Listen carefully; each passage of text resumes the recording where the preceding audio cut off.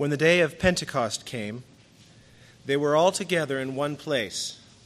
Suddenly a sound like the blowing of a violent wind came from heaven and filled the whole house where they were sitting. They saw what seemed to be tongues of fire that separated and came to rest on each of them.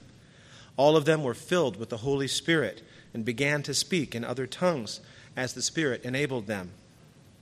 Now there were staying in Jerusalem God-fearing Jews from every nation under heaven. When they heard this sound, a crowd came together in bewilderment, because each one heard them speaking in his own language. Utterly amazed, they asked, "Are not all these men who are speaking Galileans? Then how is it that each of us hears them in his own native language? Parthians, Medes, and Elamites, residents of Mesopotamia, Judea and Cappadocia, Pontus and Asia, Phrygia and Pamphylia, Egypt and parts of Libya near Cyrene, visitors from Rome, both Jews and converts to Judaism, Cretans and Arabs. We hear them declaring the wonders of God in our own tongues." Amazed and perplexed, they asked one another, "What does this mean?" Some, however, made fun of them and said, "They have had too much wine." Then Peter stood up with the 11, raised his voice, and addressed the crowd. "Fellow Jews, and all of you who live in Jerusalem, let me explain this to you. Listen carefully to what I say. These men are not drunk as you suppose. It's only 9 a.m. No, this is what was spoken by the prophet Joel. In the last days, God says, I will pour out my Spirit on all people. Your sons and daughters will prophesy. Your young men will see visions. Your old men will dream dreams. Even on my servants, both men and women, I will pour out my Spirit in those days, and they will prophesy. I will show wonders in the heaven above and signs on the earth below, blood and fire and billows of smoke. The sun will be turned to darkness and the moon to blood before the coming of the great and glorious day of the Lord. And everyone who calls on the name of the Lord will be saved. Men of Israel, listen to this. Jesus of Nazareth was a man accredited by God to you by miracles, wonders, and signs, which God did among you through him, as you yourselves know. This man was handed over to you by God's set purpose and foreknowledge, and you, with the help of wicked men, put him to death by nailing him to the cross. But God raised him from the dead, because it was impossible for death to keep its hold on him. David said about him, I saw the Lord always before me. Because he is at my right hand, I will not be forsaken. Therefore my heart is glad, and my tongue rejoices. My body also will live in hope, because you will not abandon me to the grave, nor will you let your Holy One see decay. You have made known to me the paths of life. You will fill me with joy in your presence. Brothers, I can tell you confidently that the patriarch David died and was buried, and his tomb is here to this day.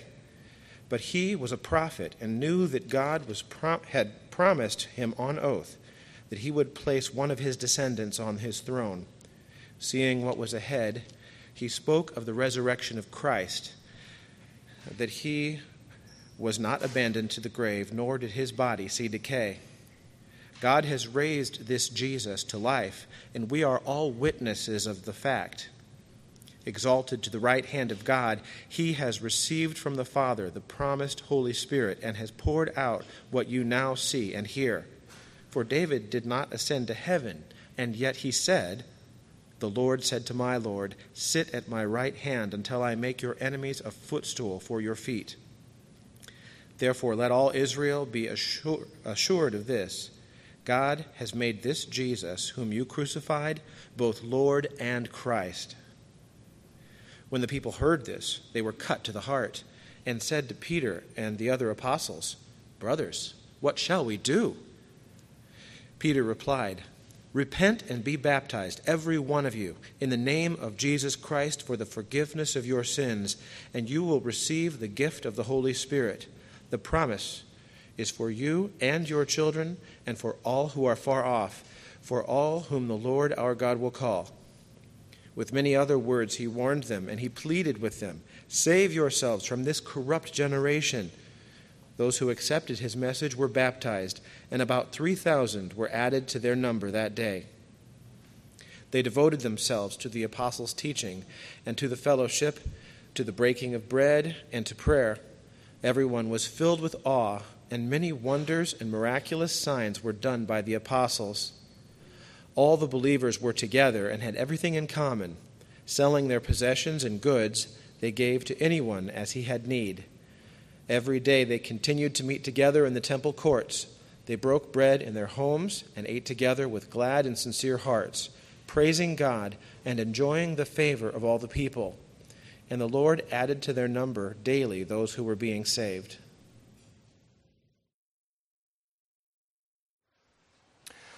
I'm grateful this morning that we have a word given to us by God that speaks to us. We're going to talk about that this morning. The fact that we serve a God who speaks, God who communicates with us. One of the questions this morning I'd like for you to consider is, in light of God speaking, are you an available listener? Are you expecting to hear from Him? And not just on Sunday morning, but as we're reading here in Acts 2, and as we began Acts 2 last week, the day of Pentecost has fully come. And so, the arrival of the Holy Spirit, we saw the evidence of the arrival last week, and we're going to see the immediate response to this evidence today in verses 5 through 13 is what we'll be looking at this morning in the time that we have together. I was appreciative of the prayer Scott gave this morning, and I do hope and pray that we are ready to hear what the Lord would intend to teach each one of us today. We have opportunity again to do that with the Word open before us. I'd like to begin with some scriptures to kind of help us think through our end of hearing and listening, and also God's end of speaking. Romans 10:17, so then faith comes by hearing. Not just any hearing, hearing by the Word of God. Luke 8:18, Jesus instructs, and He says, take heed how you hear. Revelation, if you recall the study that we went through last winter, Revelation 2 and 3 on numerous occasions in those letters to the churches. He who has an ear, let him hear what the Spirit says to the churches. At the end of Jesus' Sermon on the Mount, whoever hears these words of mine and does them is like a wise man who builds his house upon a rock. Conversely, he who hears these words and does not do them is like a foolish man who builds his house upon sand. Deuteronomy 6, familiar passage, begins, "Hear, O Israel! The Lord our God, the Lord is one."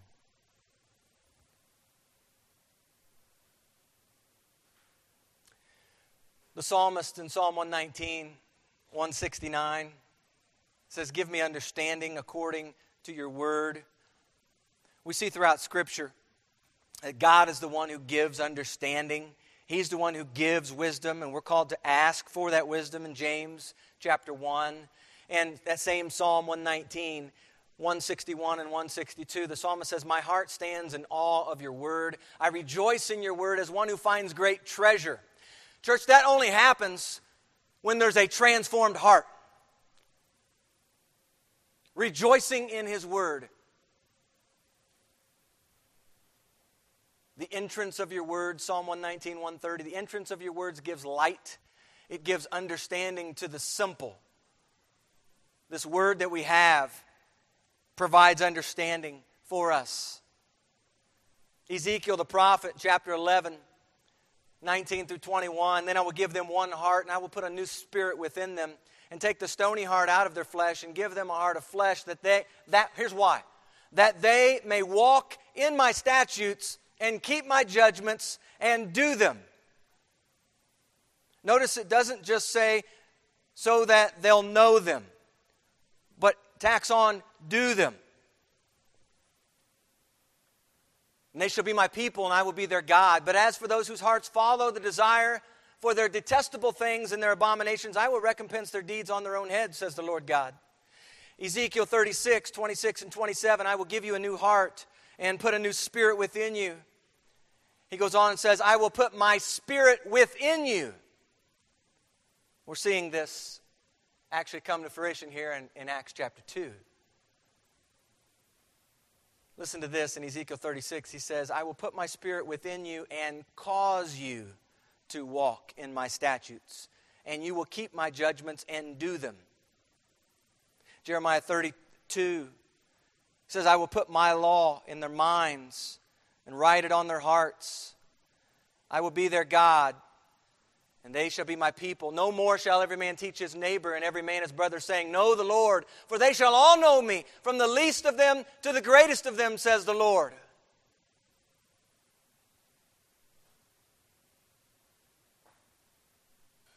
Forwarding to the New Testament, 1 John chapter 3, speaking of that Holy Spirit, John says, But the anointing which you have received from Him abides in you, and you do not need that anyone teach you. But as the same anointing teaches you concerning all things, and is true, and is not a lie, and just as it is taught you, you will abide in Him. And you might remember in John's Gospel, as we were looking through John's Gospel, and Jesus was speaking, reminding them of the Spirit to come.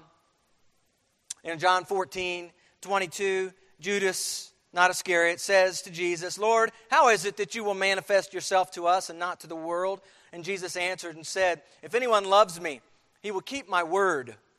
And my Father will love him, and we, capital W, and we will come to him and make our home with him.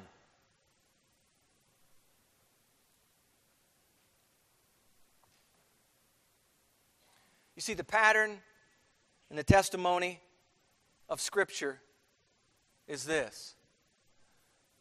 God speaks. God communicates with His people. And maybe we've taken that for granted. I hope and pray this morning as we look at this text in Acts 2, we'll see afresh the importance of God speaking, the importance of God communicating, the importance of listening and hearing what God has to say.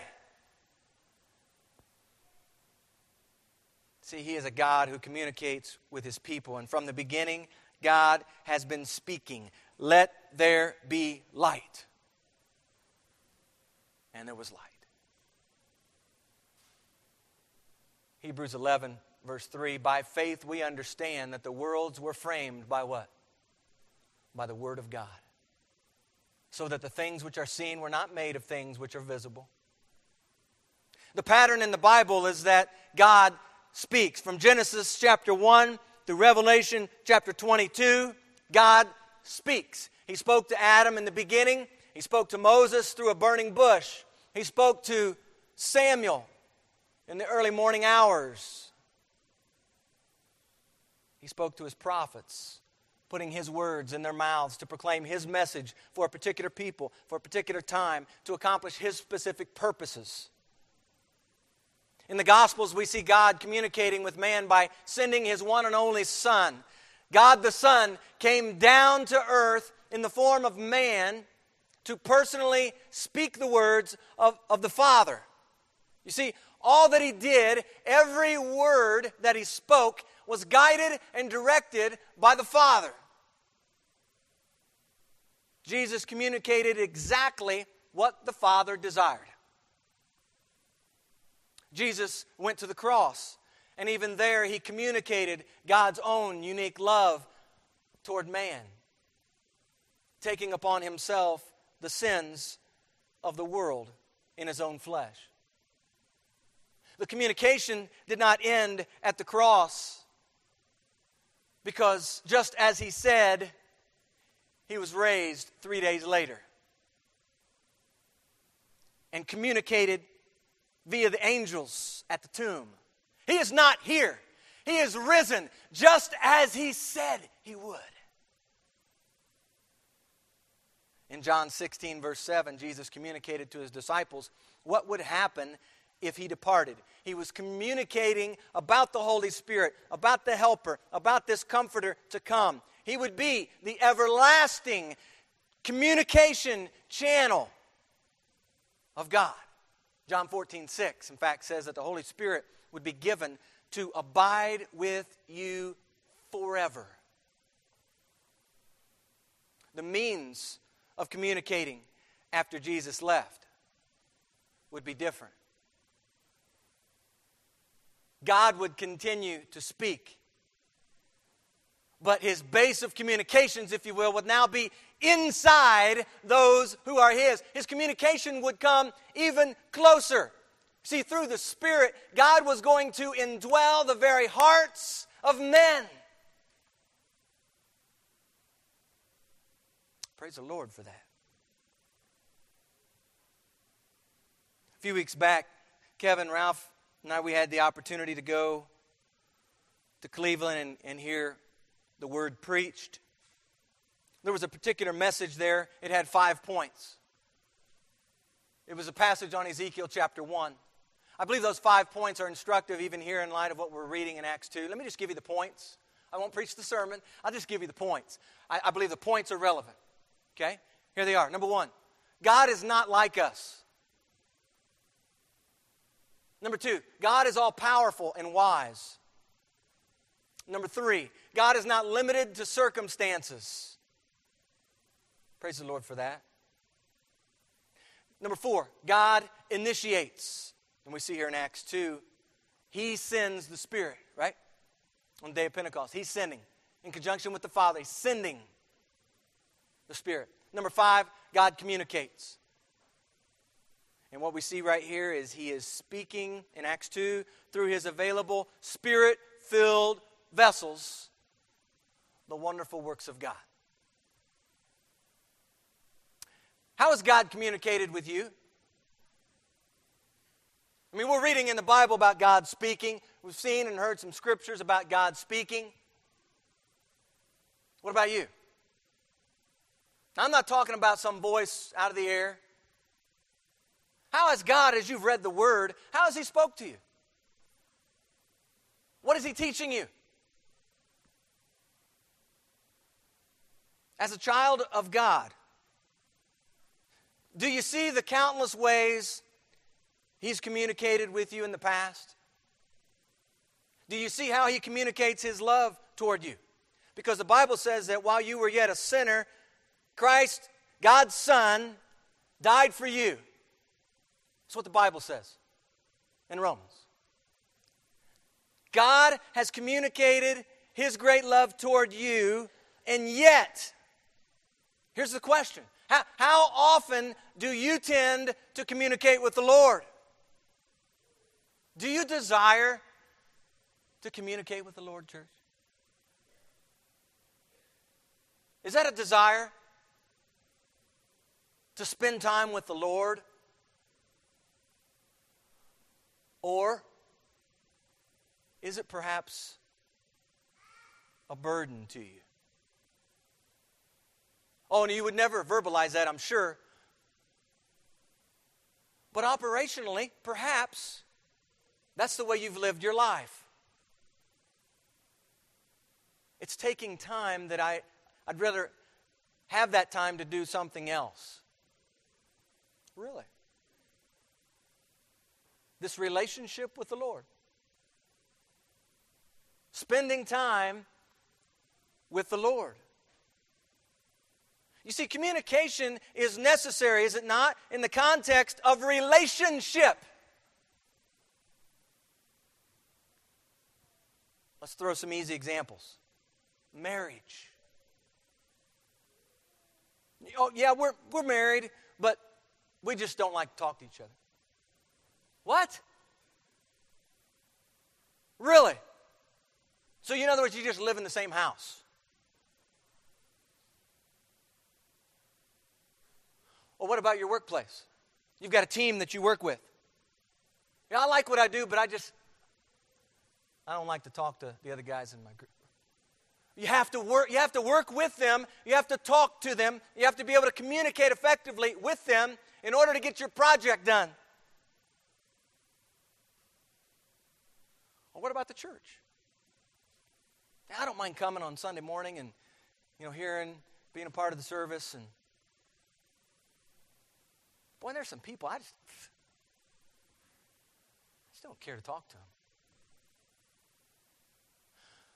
I want to remind you that if you are in Christ, and you are a part of Christ's church, the body is connected one to another.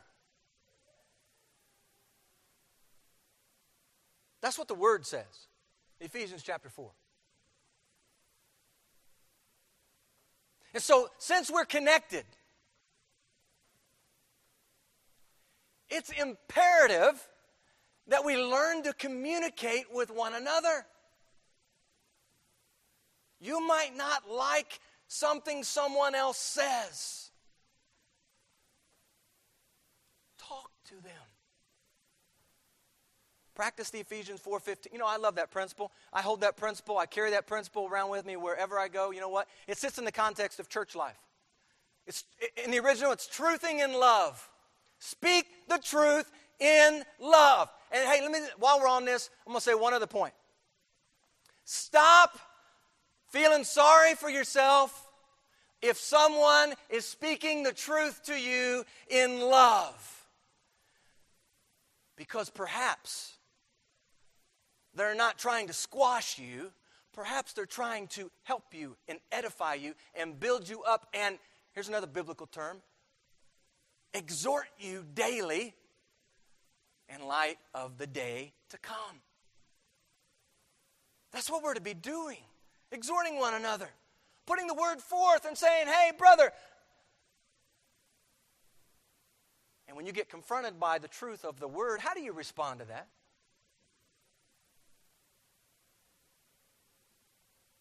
You see, communication and how we handle communication, and even our own relationship with the Lord, right? Yeah, I'm a believer. Think about it. Think about it for just a moment. I'm a believer in Jesus, but I have no desire to spend time communicating with the Lord about matters in my life. I can handle it just fine. How ridiculous is that? Doesn't make any sense. How do you know whether you love God? Let me just ask you some questions. These are instructive questions intended to help each one of us, myself included. Do you delight in your relationship with God? Do you delight in that relationship through Christ? Do you love His Word? Do you treasure it? Do you hide it in your heart? Is the Word something that you just can't wait to read it? Do you read it with expectancy to hear from God in the pages of His Scripture? Do you love your brother or sister in the Lord? Are you committed to Christ's church? Or is attending sufficient for you? Does your heart break for the things of God? Are you primarily concerned about the things that God Himself is concerned about? Is that primary? Does His agenda take priority in your life? Are you concerned at all with presenting yourself wholly before God? Are you operating by faith and not sight right now? Are you growing in the knowledge and grace of our Lord Jesus Christ? Are you in increasing measure looking more like Jesus or the world? What does your prayer time look like before the Lord? Are you taking actions, talking about what we talked about end of Acts chapter 1, are you taking actions having communicated with God on the matter? Is your life different because of the cross? What does your life communicate about the cross of Jesus Christ? Is it operationally a message of foolishness, or is it in your life the power of God? Corinthians chapter 1, verse 18. Would anyone know that you're a new creation in Christ? Do you live as a pilgrim, a sojourner, realizing that this world is not your home? Do you think much about your heavenly citizenship? Does the return of Jesus impact how you live today?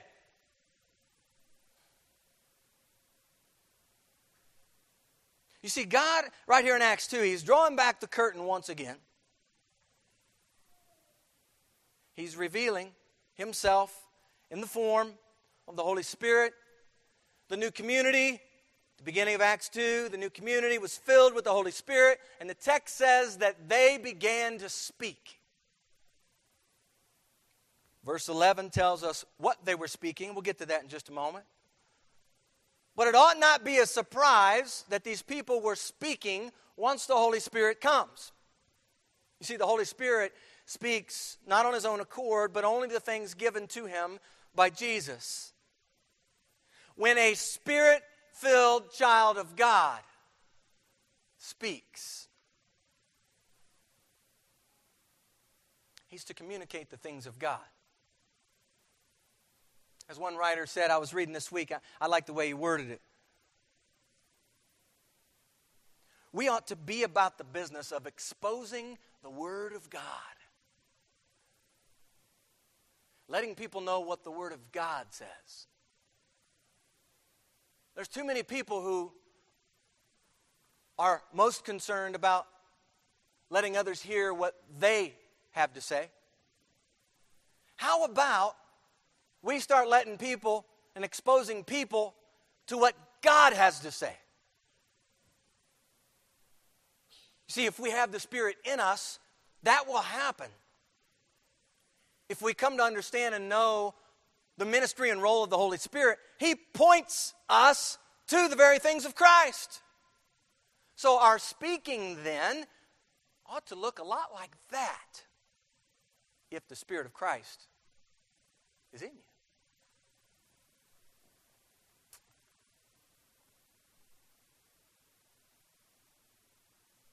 So in this new community, when they begin to speak, notice, they do so only after being empowered by the Holy Spirit.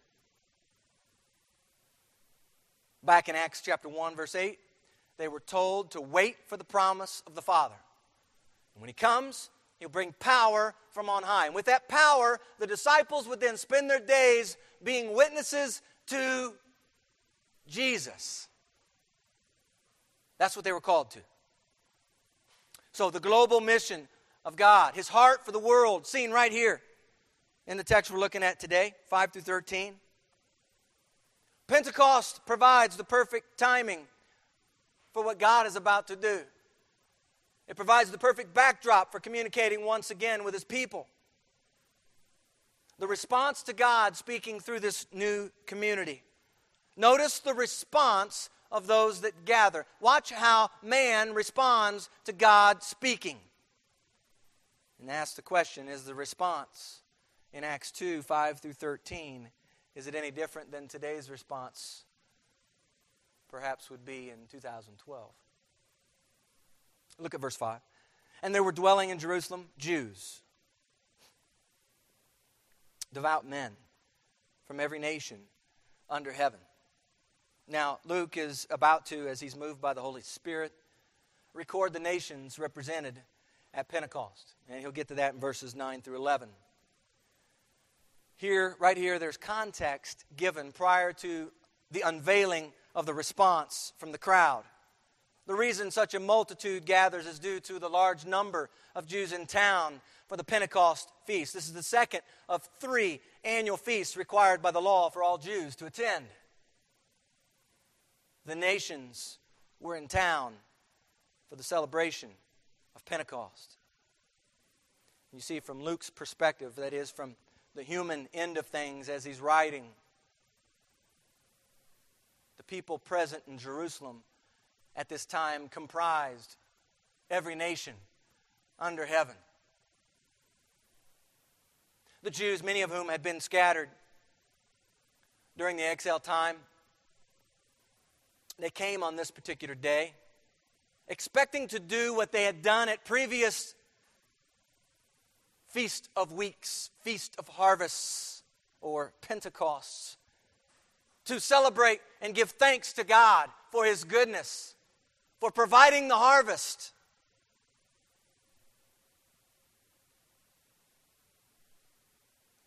It was at this time that the world made Jerusalem its dwelling. And you know, I was thinking about that idea and how even here in Indiana, there's an annual event. It's termed the greatest spectacle in racing, where literally people from all over the world come to Speedway to watch these cars go around in a circle. Now, I'm not a race fan, but I know that the world watches that race. That's a big deal. The world comes. In fact, this past season, much of the world came and much of the world was watching here in Indianapolis as the Super Bowl was played here in Indianapolis. I'm reminded that here in just a couple weeks, the world's dwelling is going to be in London for the 2012 Summer Olympics. There's an estimated 205 countries taking part in some 300 events in this year's games. And Great Britain is playing host to the world. Jerusalem, at Pentecost, played host to the nations. Look at verse 6. And when the sound occurred, the multitude came together and were confused, because everyone heard them speak in his own language. When the sound occurred, the sound of the new community speaking in Acts 2 verse 4, or the sound that filled the whole house where the new community was sitting in Acts 2 verse 2. I tend to believe it was the sound that filled the house, but either way, it's a supernatural sound. The crowd hears, for the Holy Spirit has now come, and the people are speaking as the Holy Spirit gives them utterance. That's what it says at the end of chapter 2, verse 4. Notice the first reaction to the crowd coming together. They heard the sound, and the text says they were confused. Why? The text gives the answer. Because everyone heard them speak in his own language. The confusion of those gathered among the nations is one of hearing. What they were hearing was confusing to them, not because the languages being spoken were fuzzy or unclear. No, it was quite the opposite. The languages heard on this day, when the nations gathered in Jerusalem, they were hearing their own language proclaimed by this new community. Confusion, bewilderment, this is the first response that's recorded. Shortly afterward, in verse 7, the text says, Then they were all amazed and marveled, saying to one another, Look, are not all these who speak Galileans? The attention quickly shifts to the people speaking. See, they heard something initially, and they were confused about what they heard, because what they heard was coming back to them and landing on their ears in their own native tongue. In fact, you're going to see that 3 times. Luke, as he's carried along by the Spirit, moved by the Spirit, wants to make this point very clear. What they heard was a language in their own native tongue. Verse 6, verse 8, verse 11 tell us that. Now, they're amazed and marveled. They're talking to each other about the people that are speaking. They start exchanging words. The group we're hearing, aren't they Galileans? And you know, I stopped at that point because I was thinking, well, man, it must mean something to be a Galilean. It sounds like a harsh word. These people aren't supposed to be speaking these words. But you know, as you look at the Scripture, and you can see some testimony, perhaps of the idea here. Well, at the end of Mark's Gospel in chapter 14, you might remember the story where Peter denies the Lord. Not once, not twice. On that third time, the text says in Mark 14, verse 70, a little later, those who stood by said to Peter once again, "Surely you are one of them, for you are a Galilean, and your speech, your accent shows it." Well, that's kind of interesting. So there in that text, they were able to identify Peter as a Galilean because of his accent. Keep in mind that the people that were gathering from the nations, this was an annual event. It's possible that many of these people who gathered and heard the sound knew Peter and knew the Galileans, knew the folks of the new community. 3 times a year they were required by law to come. So it's not unlikely that they knew these people, at least some of the people in that new community. Or what about John chapter 1, verse 46? Remember, Philip goes and he finds Nathanael. Remember that? And he tells him of Jesus of Nazareth, the one the prophets spoke of. And here's the response from Nathanael. Can anything good come out of Nazareth? Wow. See, Galilee, that Nazareth sat in the region of Galilee. Can anything good come out of there? Or what about a little later in John's Gospel in chapter 8? Nicodemus, remember who he had already had a private conversation with Jesus in John chapter 3. Now he shows back up again at the end of John chapter 8, 50 to 52. Nicodemus says, "Does our law judge a man before it hears him and knows what he's doing?" And the religious leaders that were there and hearing what Nicodemus had to say, they were already pretty hot under the collar because they had sent some soldiers to go get Jesus and bring him back. And the soldiers come back minus Jesus.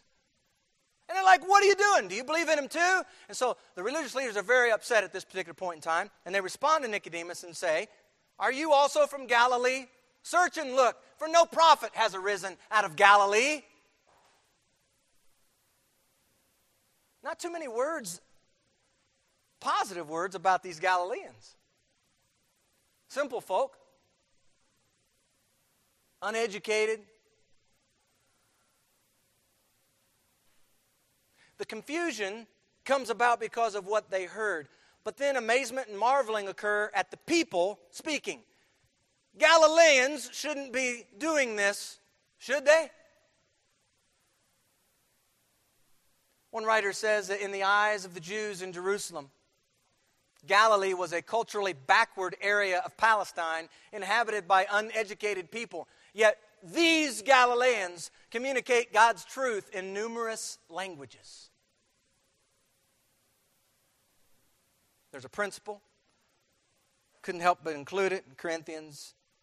It's because you say it speaks of how God works, of how God operates. Corinthians chapter 1, 27 through 29. But God chose what?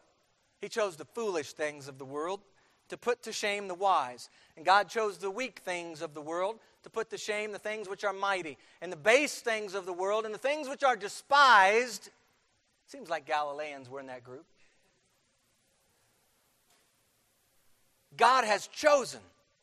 And the things which are not, to bring to nothing the things that are, here's why. Here's why He did it this way. Here it is. That no flesh should glory in His presence.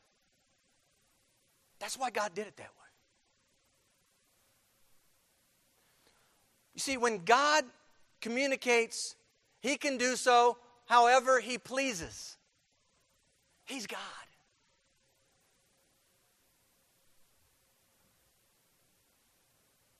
Maybe some of us need to be reminded of that today. He's God, and you're not. He's in control, you're not. He can use the lowly, He can use the weak, He can use the despised things of this world. You see, the same God who communicated His arrival into the world by way of a lowly manger. Why would He come this way? That doesn't make any sense. It's the same God who communicated His love to the world through a cross. Well, that just doesn't make any sense.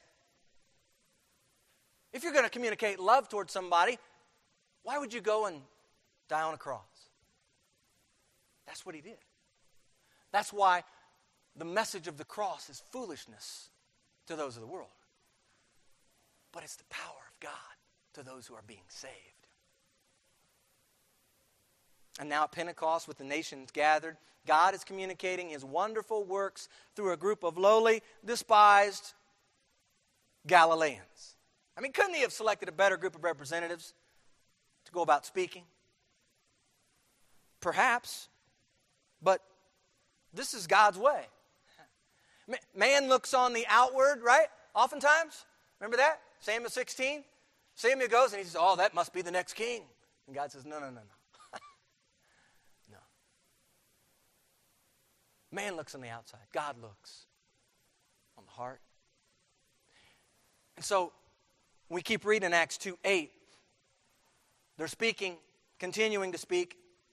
And how is it that we hear, here it is again, each in our own language in which we were born? The text doesn't tell us how many languages we're talking about here. We don't know. From the list given in verses 9 through 11, I tend to believe there were lots of different dialects spoken.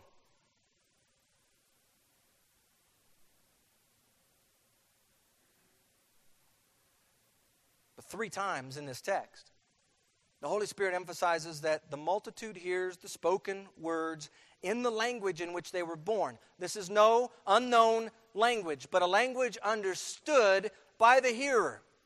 The new community spoke, and the multitude heard. Yet they were at this point a bit unclear on a couple things. First of all, how is it that they could hear in their own native tongue? How is that? How's that happening? And secondly, how is it that this group of Galileans could do such a thing?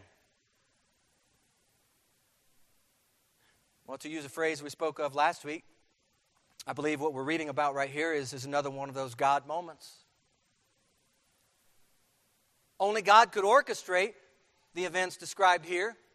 And no doubt, as we think about languages, there were some common languages. Those that were coming from the Greco-Roman world at the time, no doubt Greek would have been a common language for many who were gathered. Aramaic, Latin, Hebrew, may have been some familiar ones, perhaps. But we're talking about many different languages from which these people came.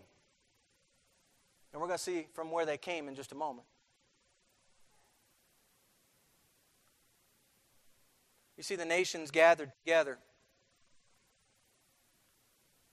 in Acts 2. And they're about to learn something on this particular Pentecost day. That God is a communicator, and He desires for each one to hear what He has to say. God desires that people would hear what He has to say.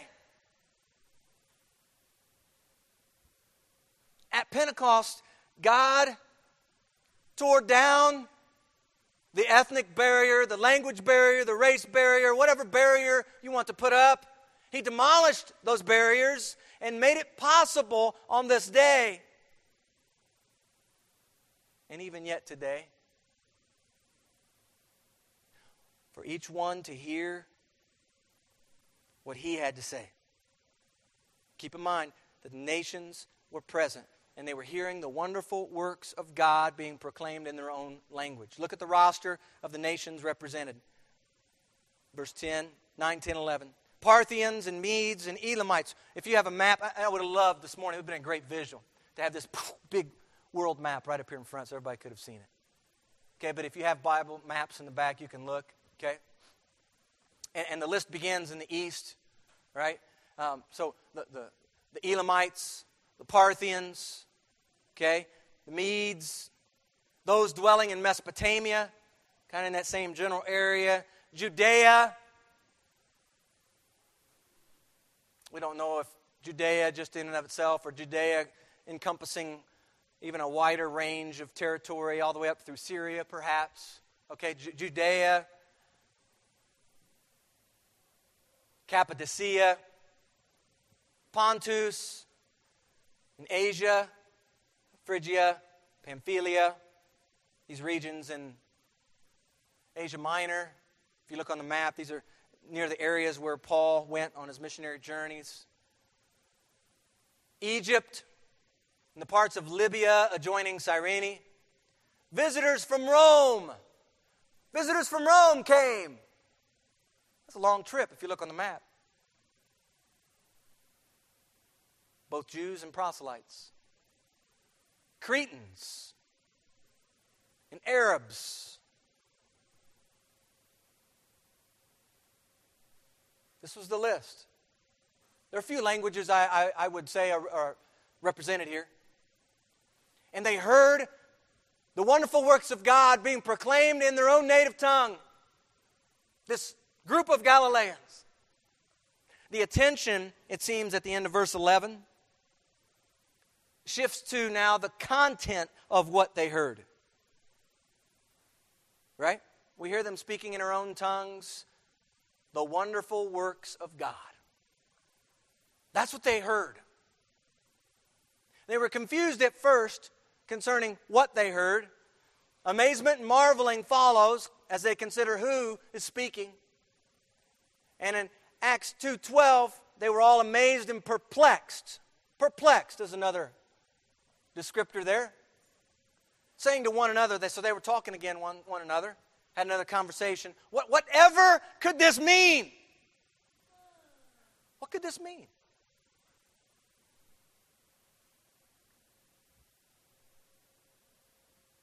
You see, hearing the wonderful works of God proclaimed in their own native tongues, proclaimed by, of all people, a group of Galileans, these things didn't quite add up. They were amazed, they were perplexed about the situation, and started talking amongst themselves again. What could this mean?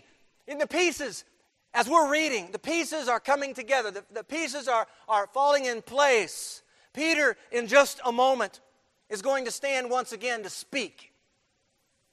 And carried along by the Holy Spirit, he is going to explain what all this means. Do you see how the Lord, in His speaking, is setting the people up to hear exactly what He wants them to hear? You know what? He does that in your life too.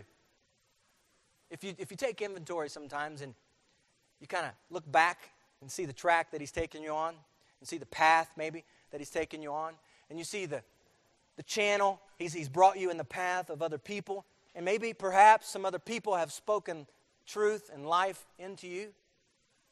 That's not an accident. He's put you there for a particular reason, for a particular purpose, for that particular time. And here at Pentecost in Acts chapter 2, the table is getting ready. Peter is about to stand and speak. One writer says that the good news of salvation in Jesus Christ was the climax toward which the Holy Spirit was building. You see, God is laying the groundwork for the message of the gospel to go forward. The Holy Spirit declares Jesus. Let's remember that the Holy Spirit arrives on the scene not waving His own banner. In a few weeks, when those Olympians go walking into the arena, they're going to come in. There's going to be one person, you watch, there'll be one person carrying a flag from that country. They represent that country. And the flags are all going to look a little different. You see, when the Holy Spirit comes on the scene, the Holy Spirit is not waving His own banner. The Holy Spirit is pointing toward Christ. If we read the Scripture and we see the role of the Holy Spirit, the ministry of the Holy Spirit, the main attraction is not the Holy Spirit. The main attraction is Jesus. You see, He died on the cross. He was buried. He was raised to life that you might walk in newness of life. He ascended triumphantly to return to the Father, and yet He promised not to leave His people on their own. He promised another counselor, another helper, and that upon His departure, He would send the Spirit to dwell within His people. So Jesus' ministry, Jesus' presence continues now through the Holy Spirit. He fills each one who believes in the name of Jesus and receives Him as Lord and Savior. And we'll see in a moment, repenting. There's repentance involved here.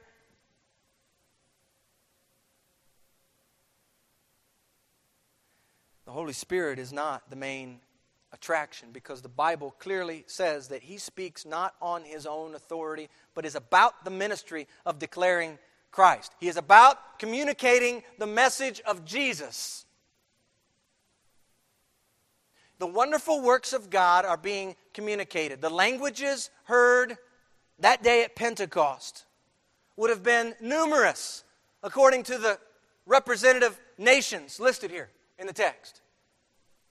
What was happening was of God, and the human response was confusion, amazement, marveling, perplexed.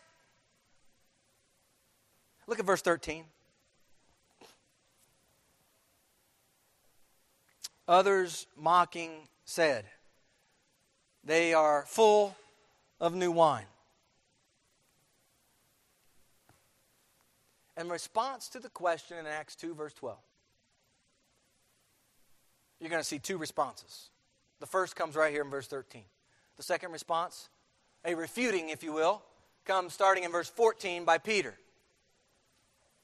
We'll get to that next week.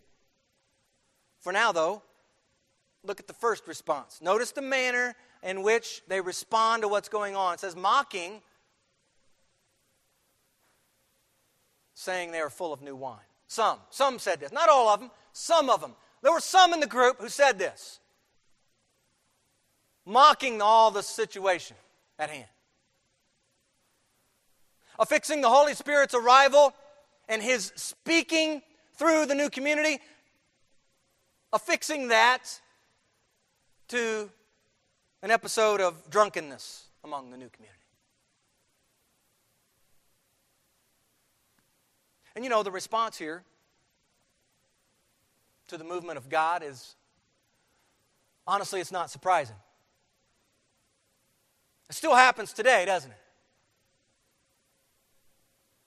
When God's word goes forth, when God communicates His message to those in the world, it oftentimes falls on deaf ears.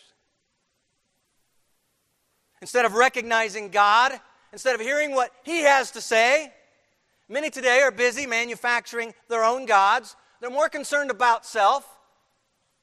And when something doesn't quite fit their understanding, the recourse oftentimes is simply to redefine. Let's redefine. Redefine the message so that it fits into my understanding of how things ought to work.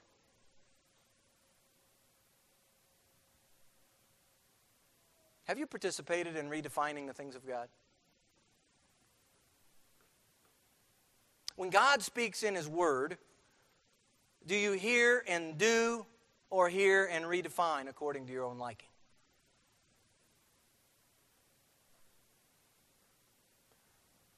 When the Holy Spirit shows up,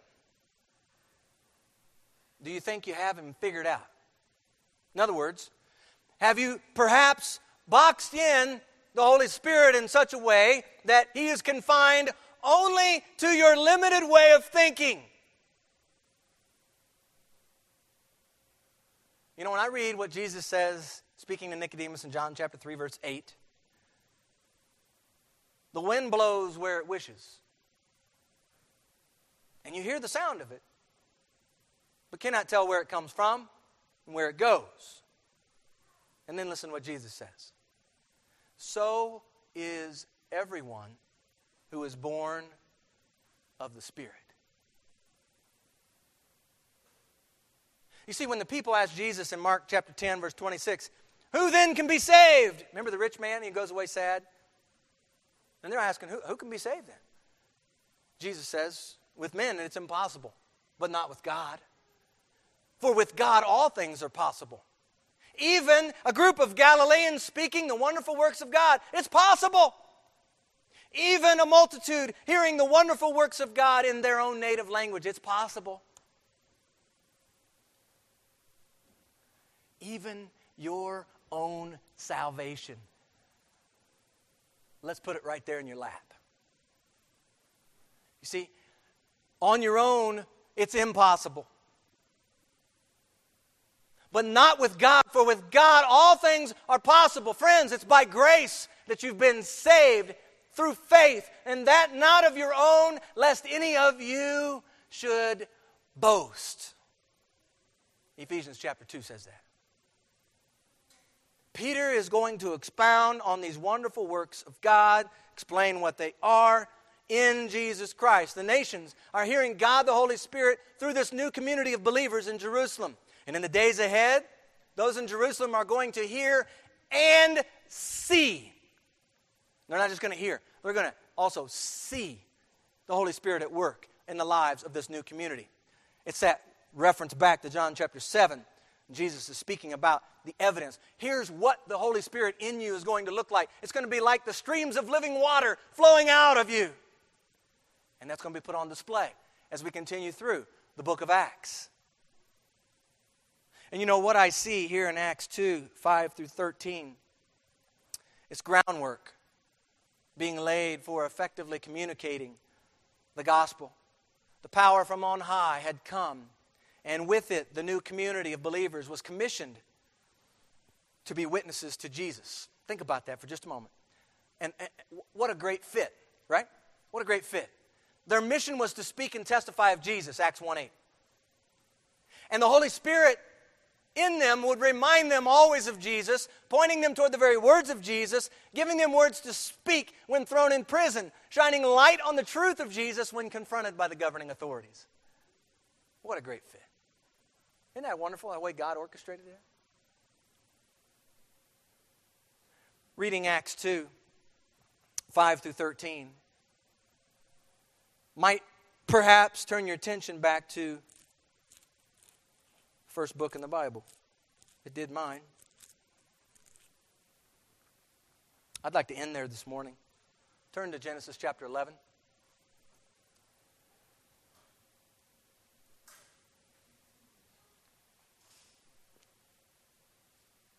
Verse 1. Now the whole earth had one language and one speech, or literally one lip. All right, let's pause just a moment.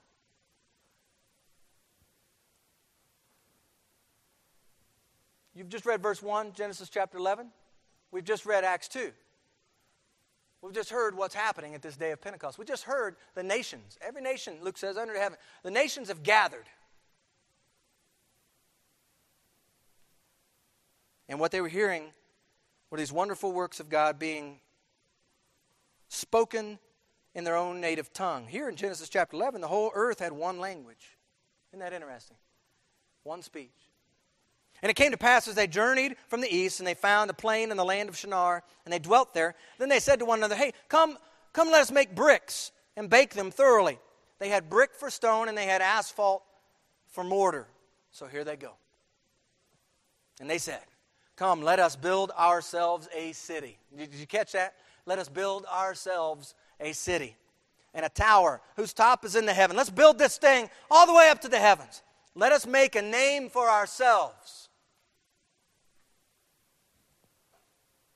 lest we be scattered abroad over the face of the whole earth. You know, the very thing they were concerned about is the very thing that happened. Look at the next verse. But the Lord came down to see the city and the tower which the sons of men had built. And the Lord said, indeed, the people are one, and they all have one language. And this is what they begin to do. Now nothing that they propose to do will be withheld from them. Come, let us, capital U, let us. It's the same plural as we see in Genesis chapter 1, verse 26. Let us go down and there, what? Confuse their language, that they may not understand one another's speech. So the Lord scattered them abroad from there over the face of all the earth, and they ceased building the city. Therefore its name is called Babel, or confusion. Because there the Lord confused the language of all the earth, and from there the Lord scattered them abroad over the face of all the earth. You know what, I was reading that and I was looking at Acts 2, and it almost seems like what happened in Genesis 11 is like being flipped upside down here in Acts chapter 2. Because all these nations are coming. All these languages are present. And God, in sending the Holy Spirit, is speaking His word, uniting the people. In fact, this is important before we close. A portion of Revelation we got to sprinkle in here because it's important. Chapter 7, verse 9. After these things I looked, and behold, a great multitude which no one could number. Listen to the descriptor. Of all nations, tribes, peoples, and tongues, standing where?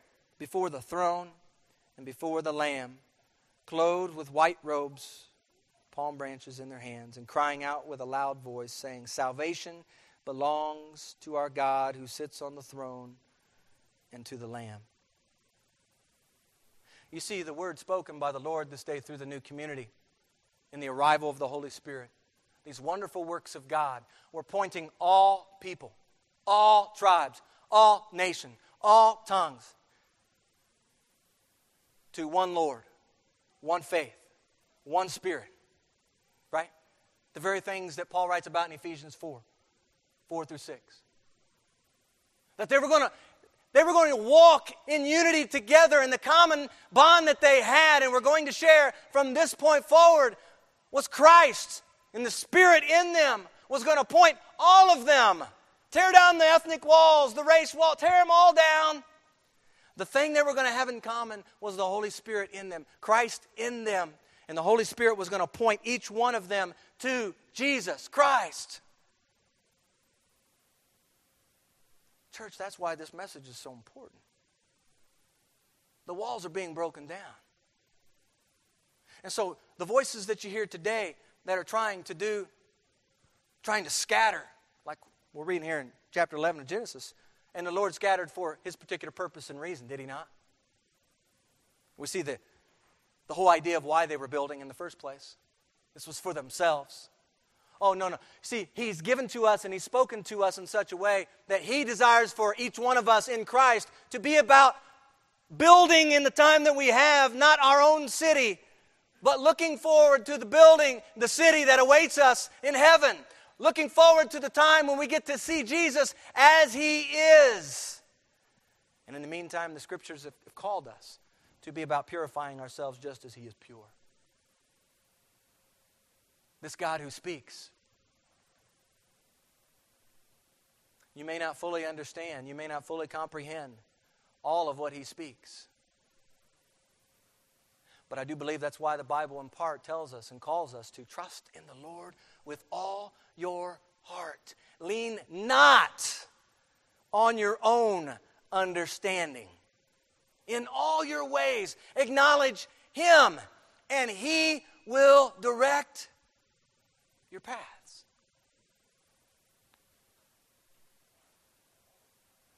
At the Mount of Transfiguration, those 3 disciples that were up there with Jesus, they were fearful because of the cloud and fearful because of the events going on.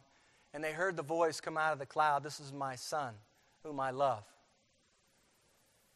Listen to Him." Church, that's the word and the message for us today. Listen to Him. This God speaks. Let's be willing hearers to what He has to say. Let's pray.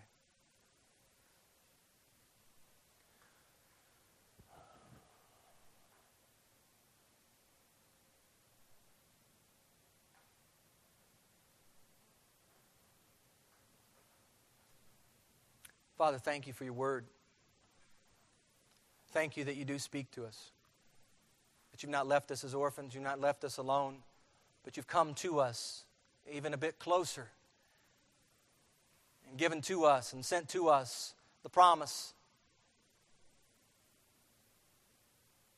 the Holy Spirit, who is our guarantee, our deposit of the inheritance to come. Praise the Lord for that.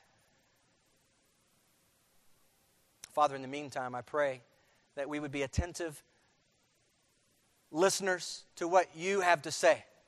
That we would be effective communicators of the gospel and speak those very words that You've given in Your Holy Scripture. That we would expose to other people what You say in the Word. Father, teach us, show us, guide us by Your Holy Spirit, that we might speak Your words. Because we know from Your word in Isaiah, it says that Your word will not return to You void, but it will accomplish the very purposes for which it was sent. Oh Lord, I pray we would be about speaking Your words.